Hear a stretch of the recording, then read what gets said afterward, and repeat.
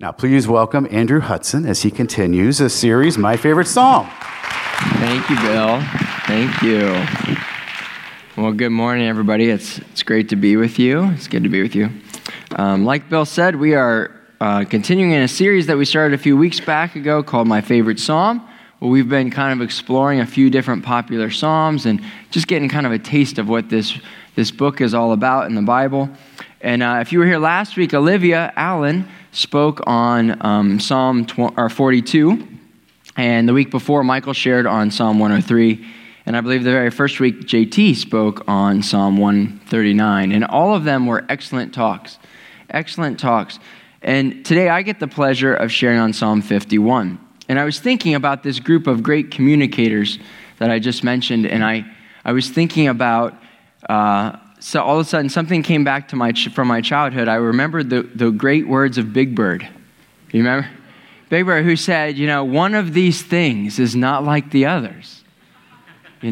Which one is different, do you know? And I was thinking about, as I put myself in that group of 4 people who shared in this series, I realized I'm the one that's different.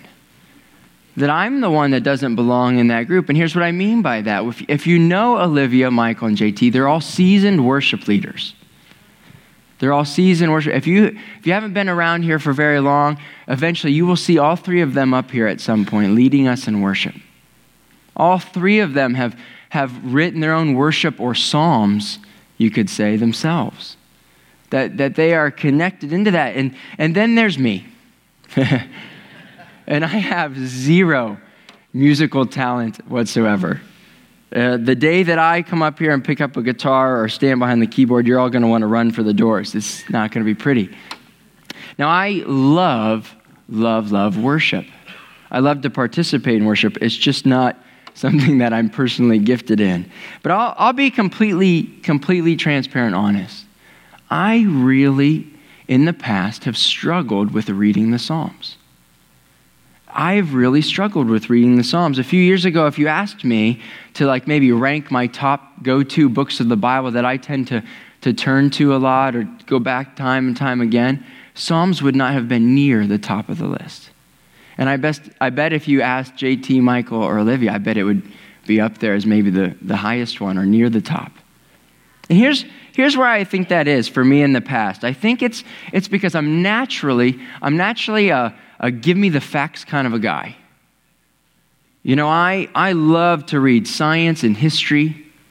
I'm drawn to facts. I'm drawn to a good historical story. You give me a story about Jesus healing somebody or Moses or Paul any day of the week. And it's not that I could never appreciate the Psalms. I could always appreciate them as beautiful or poetic, but I honestly would have trouble connecting with them. I would often feel like I was missing something, that if I could just interview that writer, that songwriter, and ask them, what were they going through that inspired them to write these words, to sing these words? That maybe I could understand the story behind the song, that maybe I could connect with it better. I remember about a little over a year ago, my wife and I went to a concert of a band that we really always have liked, and it was a great concert. We were having a great time. And then there was this one song, and right before this one song that I'd heard many a times, the lead singer stopped, and before singing it, he basically told the story that inspired that song.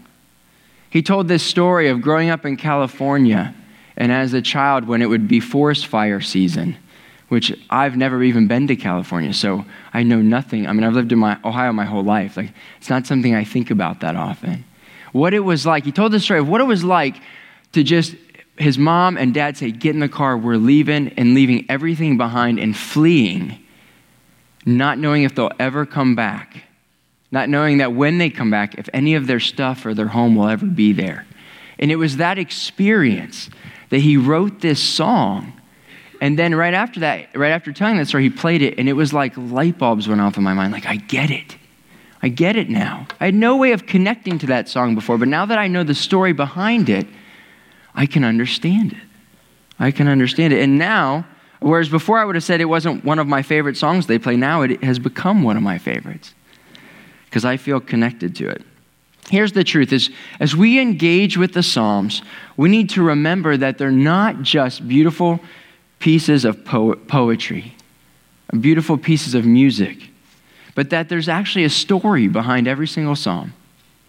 There's a story behind it. And the writer is expressing something powerful they've experienced, something they felt, something they wrestled with, something they're celebrating. But unfortunately, for most of the Psalms, that story behind them has been lost. We don't know the story. There's a few of them that, because of other parts of the Bible, we can make educated guesses about. We can say, I think maybe this was probably happening about that time, that can clue us in. But there's a few that we are lucky enough to know in great detail what the writer was going through that inspired that psalm. And Psalm 51 is one of those psalms. It's one of those lucky few. So let's pray, and then we'll dig into Psalm 51 here. So, Father, Son, Holy Spirit, would you continue to draw near to us and encourage us today? Would you speak to us through this Psalm 51 and help us to understand the story behind it? But not only that, help us to tune in to what you want to do in our lives through this psalm today. Let's pray that in Jesus' name. Amen. So what is the story behind Psalm 51? Benita read it for us this morning if you were here at the beginning of worship. And at the very beginning of what she read, there's a note. There's a note that tells us that King David was the author of Psalm 51. And not only that, it tells us that it happened after this event that happened that we find in a different part of the Bible, in 2 Samuel, chapters 11 and 12. And just to tell you kind of what happened in that part, you can go read it for yourself. But basically, in that chunk of scripture, there's this very scandalous story that happens, where David, who as king, commits a series of sins, one after the other, and then attempts to try to cover them up. And the story goes like this. One evening, David is at home. He's in his palace, and he goes out onto the roof as his palace is bigger and looks down over the whole city. He sees this beautiful woman named Bathsheba who happens to be married, and he's filled with lust for her. So he sends a servant to bring her to his palace. And he ends up committing adultery with her, probably against her will. You know, if we think about women at this stage and him being the king, she probably didn't have much choice in this matter. And that's just speculation, but I think that's a good there's some good argument for that. But in the end, she ends up becoming pregnant.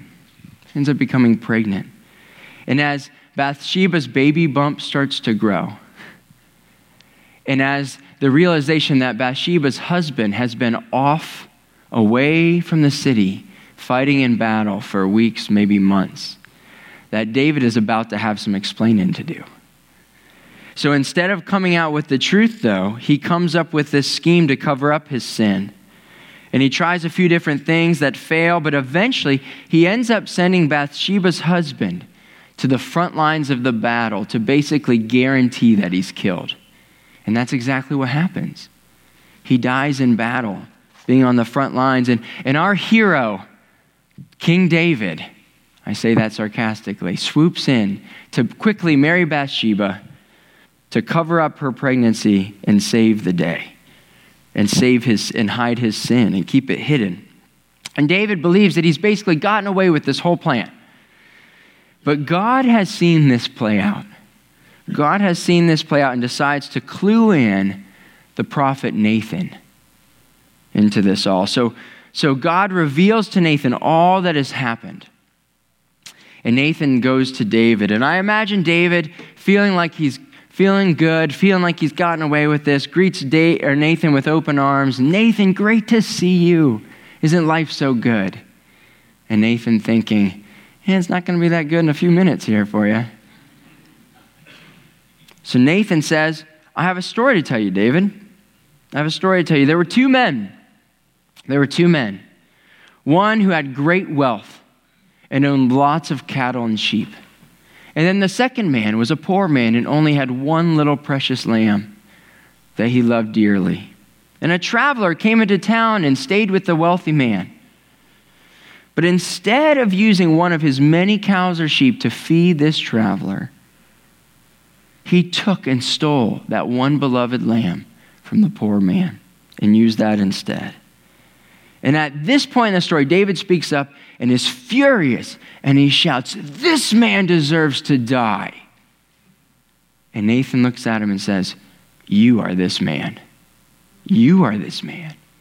And at that, I feel like David probably was a little confused at first and then realized, I don't think we're talking about sheep anymore.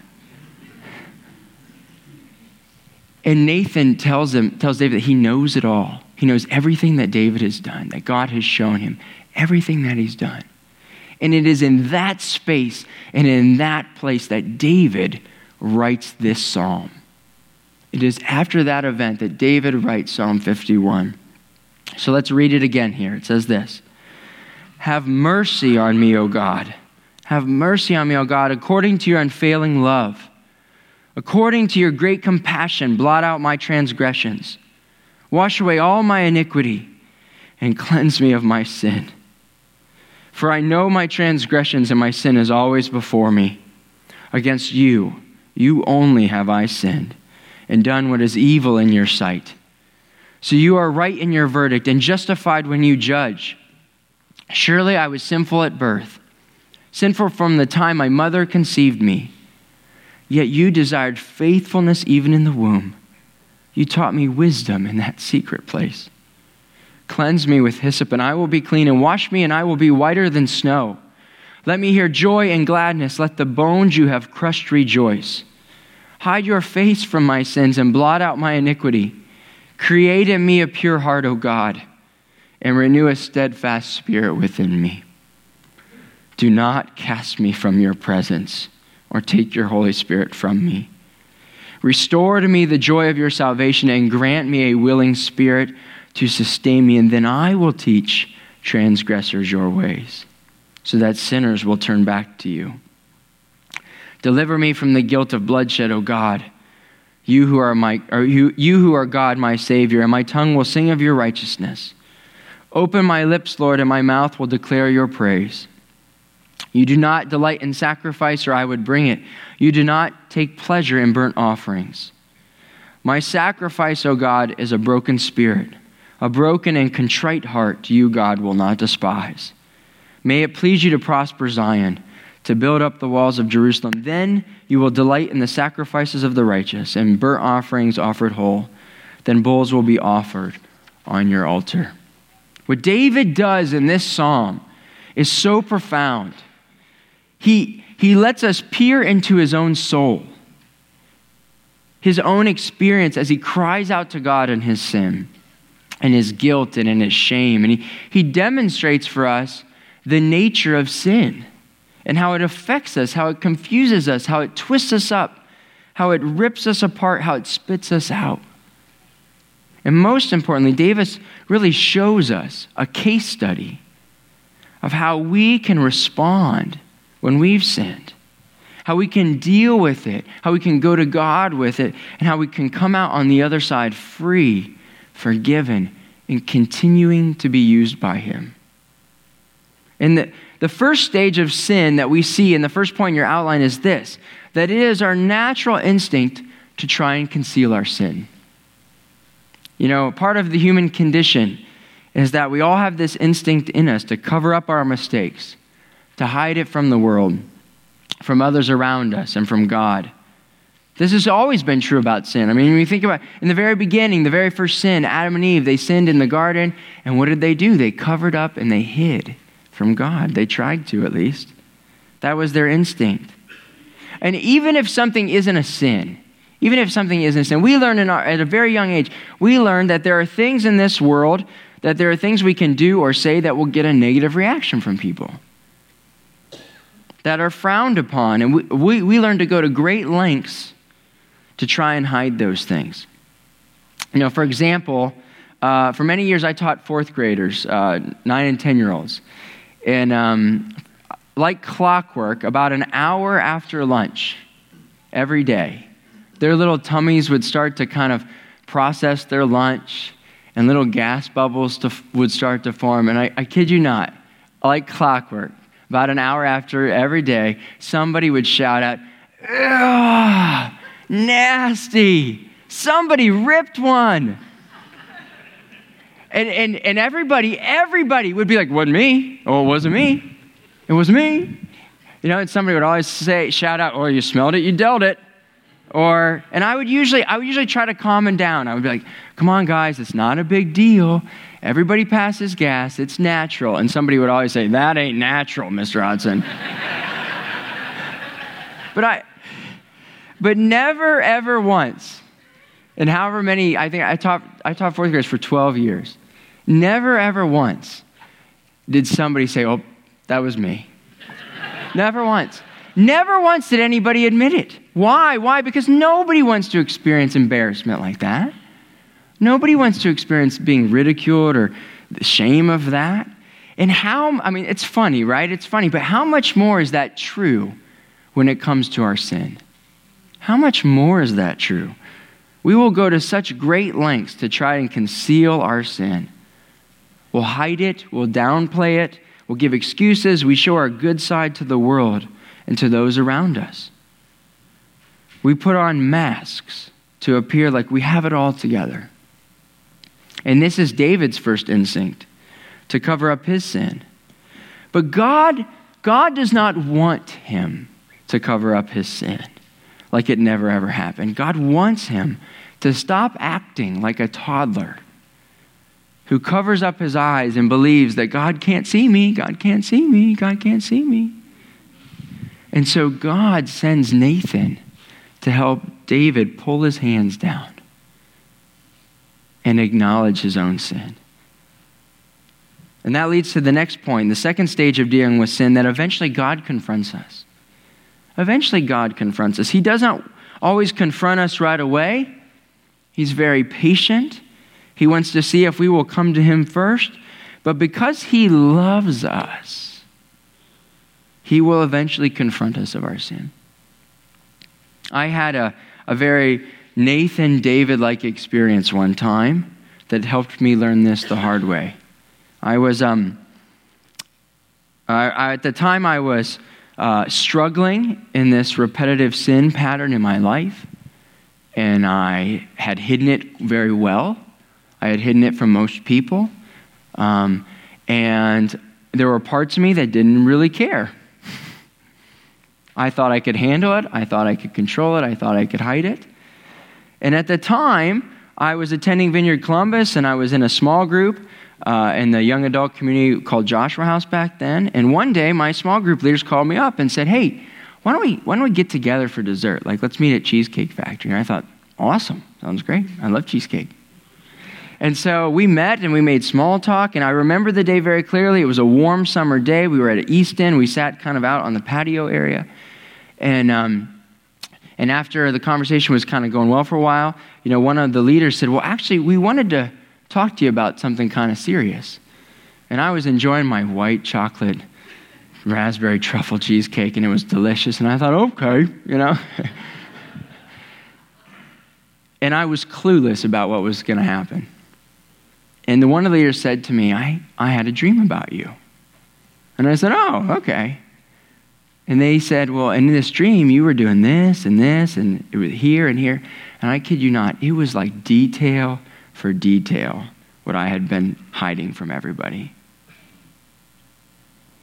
And I thought to myself, oh my goodness, this cheesecake does not taste very good anymore. I feel like throwing this up. And it was, and they were gracious and kind, but it was one of the most embarrassing, humiliating moments of my life to be confronted and caught in my sin like that. And I don't think that this is the most common way God confronts us in our sin. I mean, this is the only instance in my life that anything like this has ever happened. And I hope it's the last. But surprise, surprise, I still struggle with sin. That wasn't the only time I've ever struggled with sin. And I found that most of the time when God confronts me of sin, it's through a small nudging whisper into my heart, into my conscience, where he says, Andrew, you shouldn't have done that. Andrew, you shouldn't have said that. That's not going to bring you life. That isn't my plan for you. That isn't building up that relationship with that other person or whatever it is. But however God chooses to confront us, whether it's through trusted people in our lives or a gentle whisper to our conscience, it is always, always, always from a place of love. It is always from a place of love. When my leaders confronted me, it wasn't to pile on the guilt and shame. It wasn't to gloat over me or say, we gotcha. It was out of love. And I believe David understood this too. In the very first verse that he writes, David cries out like this, have mercy on me, O God, according to your unfailing love. According to your unfailing love. David acknowledges that God's character at his core is love. And what does that look like? Because I love white chocolate raspberry truffle cheesecake. Well, not as much as I used to. But is it that kind of a love? Because if it's that kind of a love, that's pretty petty and surfacey. No, it is a much, much deeper kind of love than that. This phrase in Hebrew, according to your unfailing love, is kahastika. But it comes from this common root word called hesed. Chesed. You're supposed to like hawk up a loogie or something like that when you say it. Or it's got kind of like you got a fur ball or something stuck in your mouth. But when I began to study this, what jumped out with me was that actually, if you were here last week, Olivia, when she preached on Psalm 42, mentioned this word. It was also in Psalm 42. And she had told us that it meant mercy and grace and loving kindness. And now it's talking about unfailing love. And this puzzled me a little bit because I thought, how can it be all these different things? How can it mean all these different things? And so as I began to research it, I realized that this word hesed, that there is no direct English word that matches up with it perfectly. That it's hard for translators to pick one word or one phrase to describe it. But I love what John Oswalt, an Old Testament and Hebrew scholar, as he's talking about this word hesed, how he talks about it as being all of those things. It's all-encompassing. It's grace and mercy and love and kindness all wrapped up in one. He says that it is a passionate, undeserved love of a superior to an inferior. And it is from that understanding of God's nature that David, the king, remember, king, he is the person who is superior in position to everybody else around him. It is in that space that he recognizes his complete inferiority compared to God. And that God does not just feel a little bit of love for him or a slight interest in him, but that it is all-encompassing. His love is all passionate, all undeserving, full of mercy, full of grace, full of kindness, all wrapped up in one. It is a crazy kind of love.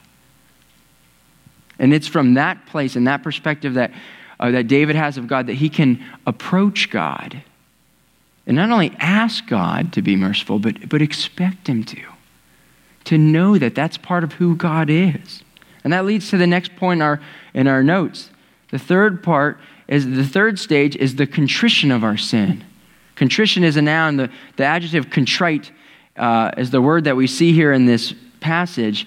These are not words that we use in our common language anymore today. I think they lost their popularity in like the mid-1800s.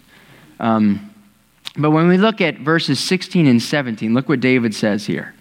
He says this, "You do not delight in sacrifice, or I would bring it. You do not take pleasure in burnt offerings. My sacrifice, O God, is a broken spirit, a broken and contrite heart. You, God, will not despise." A contrite heart is a remorseful heart. It's a repentant heart. It's a humble heart. When we are confronted in our sin, we have a choice. We have a choice in how we respond. We can blow it off and say, I don't care. I don't care. Or we can engage with a contrite, humble heart with God into that place. God is looking to see if we will have contrite, broken hearts. He isn't looking for any other sacrifice. Okay, God, I promise.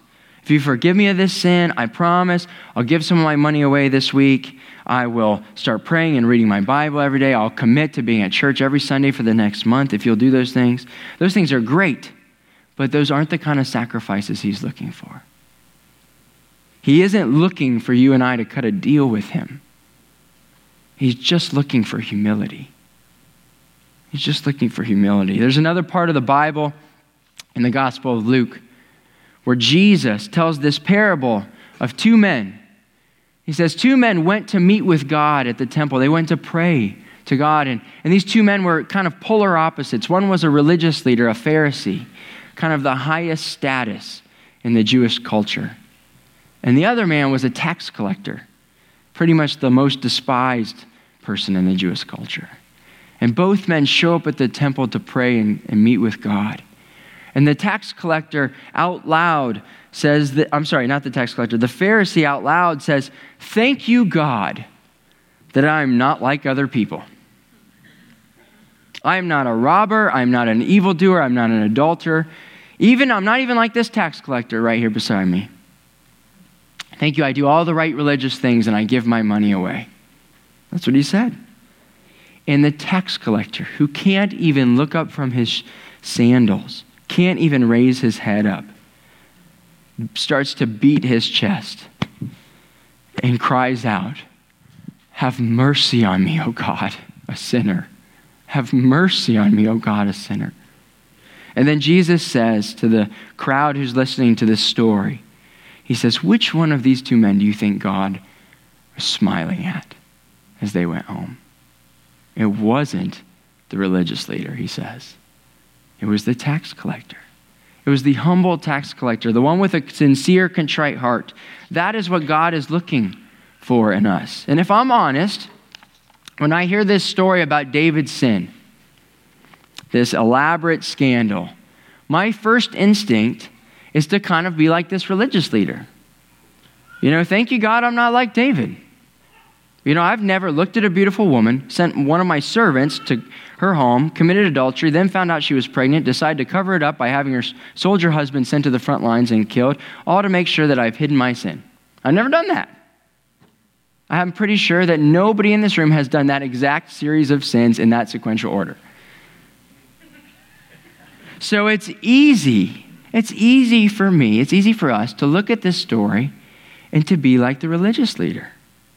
To say, thank God I'm not like that guy. Or thank God I'm not like that girl. But woe to me to hold on to that attitude without checking my pride at the door. Here at VCDC, we want to be a pride-free space where you can come and walk in and be our honest selves before God. Because, there's another part in the Bible where Jesus talks about a similar idea where he says, if you think at least I'm not a murderer, he says, well, have you ever felt hate for somebody? Because in God's view, you basically just murdered that person. And he says, well, if you've ever thought, well, at least I'm not an adulterer. He says, well, have you ever had lustful thoughts about another person? Because if you have, in God's eyes, you basically just committed adultery. And to that, I say, oh, yeah, I've done those things. I need to check my pride at the door. God is not looking, he's not looking for any other sacrifice than contrite, humble hearts. He's looking for those of us with humility. We'll look in the mirror and say, oh, God, forgive me. I've made a mess of myself. I've made a mess of my life. I need your mercy. I need your grace. I need to experience that Hesed love. That is what God's looking for. And listen, if we all struggle with having humility, with having a contrite heart. But when our perspective and our paradigm of God is one in which he has this crazy kind of love for us, then instead of hiding from him and blaming and giving excuses, we will feel safe. We will feel secure. And even in our ugliest, worst moments, we will be able to come before God, pour out our whole hearts in confession. And that leads to the next stage and the next point, that this love-driven confrontation of God allows us to have contrite, humble hearts and gives us an opportunity to confess our sin before God.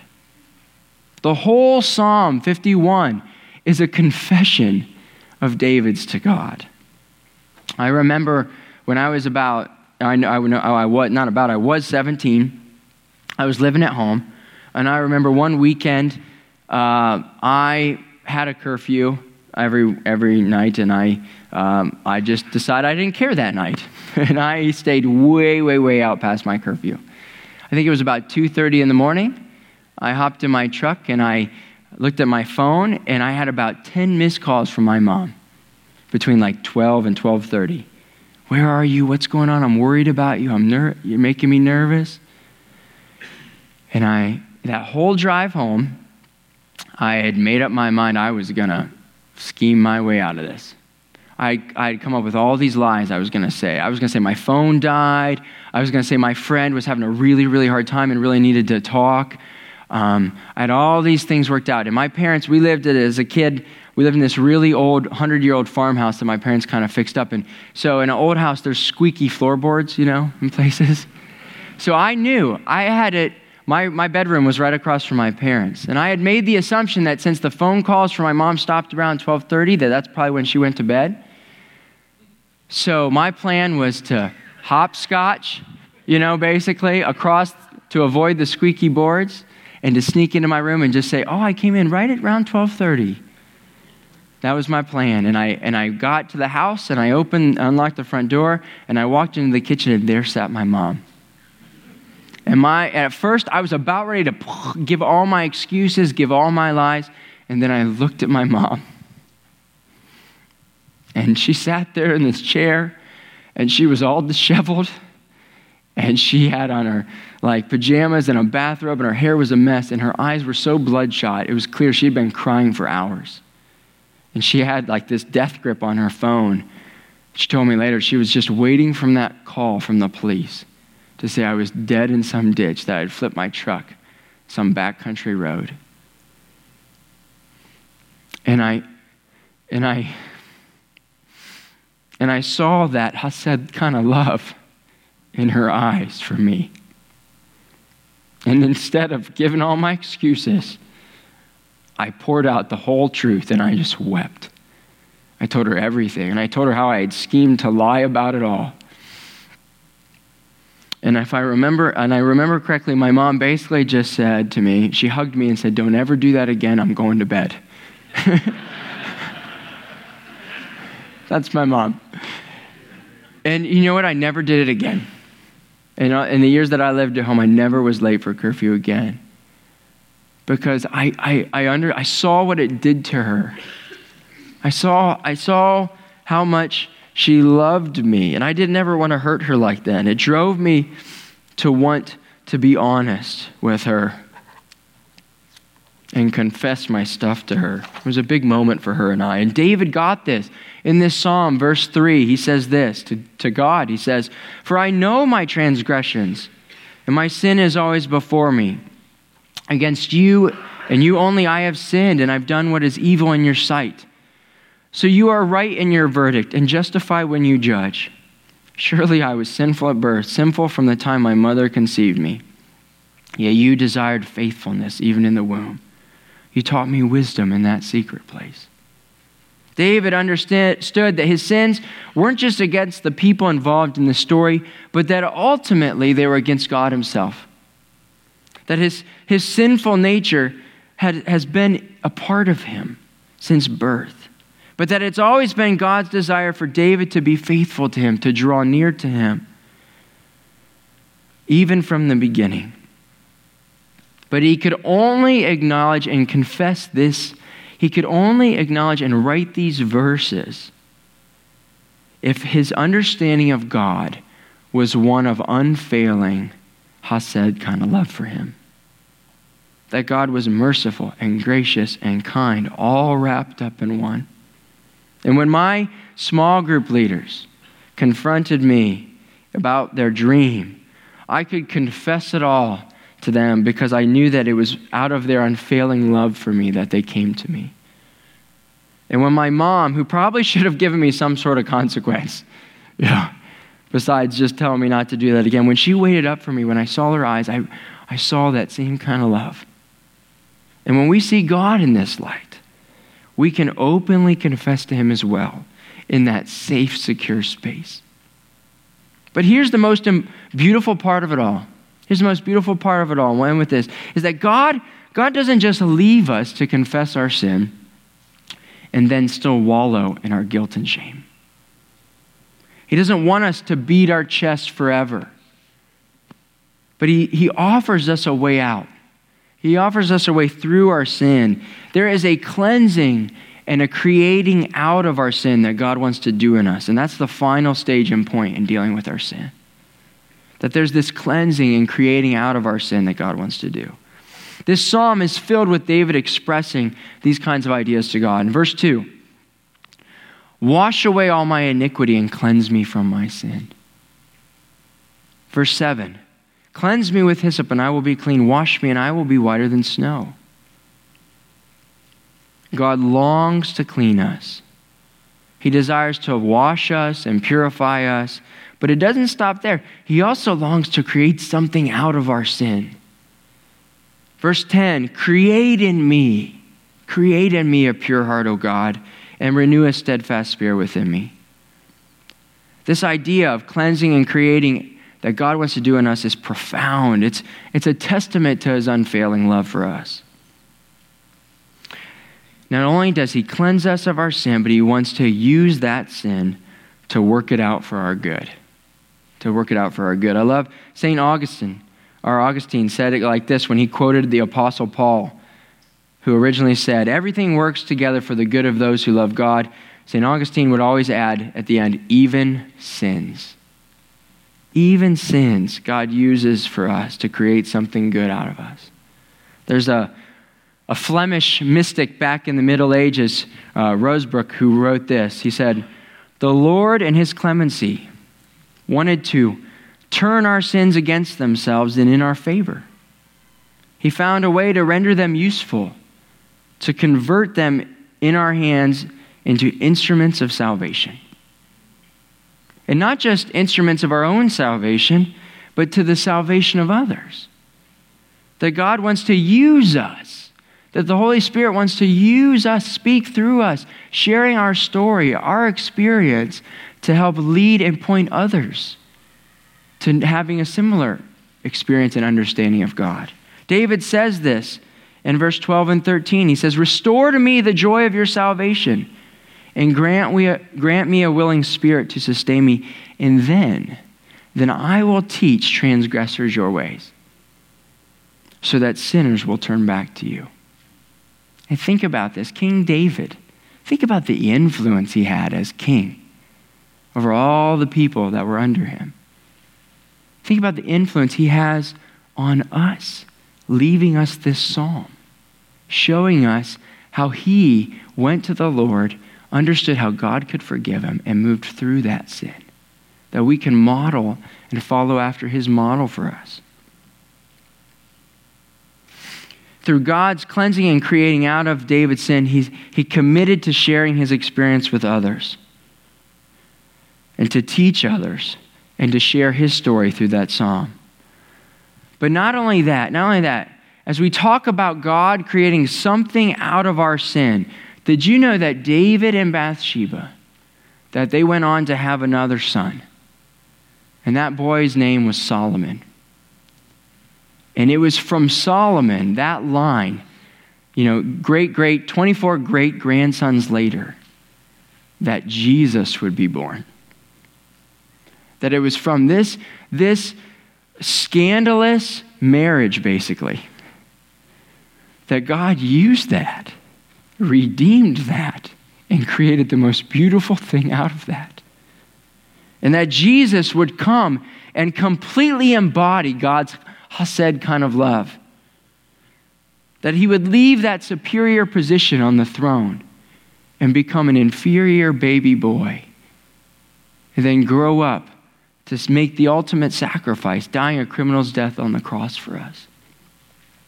And because of that sacrifice, we have the opportunity to know and experience God's love for us like this. In some ways, David's story and experience is our story and experience. We've all missed the mark. When God confronts us, if we are willing to offer him our contrite, humble hearts, then our natural response will be to confess it all to our merciful and loving God, who knows it anyways, and to exchange that guilt and shame for his gift of cleansing forgiveness, and then over time watch him create something beautiful out of us. As I was praying for this weekend, I had this picture in my mind. And the picture was a deer who had gotten its foot stuck in this trap. And he was dragging this trap along, thinking and hoping that eventually it would fall off or it could kick it off. But over time, it just began to dig deeper and deeper. And the deer began to bleed more and more. And the deer noticed that there was this great hunter pursuing it. And God showed me that I was this deer, and that some of you were this deer in this picture. But eventually I stopped, and you stopped, and the deer surrendered and laid down in the meadow, vulnerable and in plain sight. And the great hunter approached, but instead of shooting the deer and condemning it to die, it comforted the deer, it unhooked the trap from its ankle, it cleansed and bandaged up the wound, and it set it free. We have this opportunity today and every day to stop dragging our sin around, big or small, to stop fleeing from the great hunter, God, who is pursuing you and I, to let go of our pride and to meet him in the meadow as he longs to set you free and bandage you up today. No sin is too great, no sin is too small.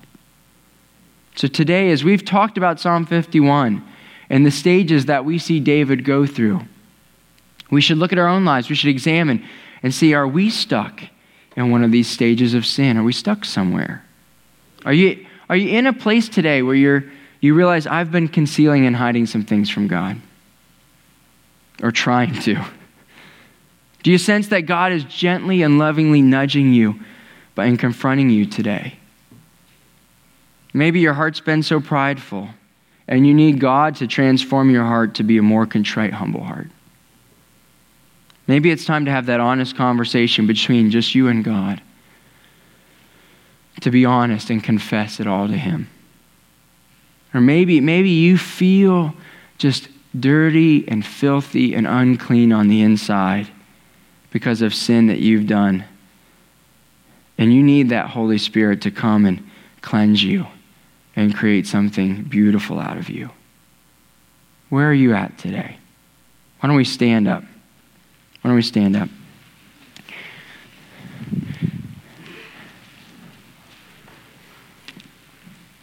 You know, at the end of every service, we want to create space to respond to what God is doing in our lives, where he's tugging at our hearts.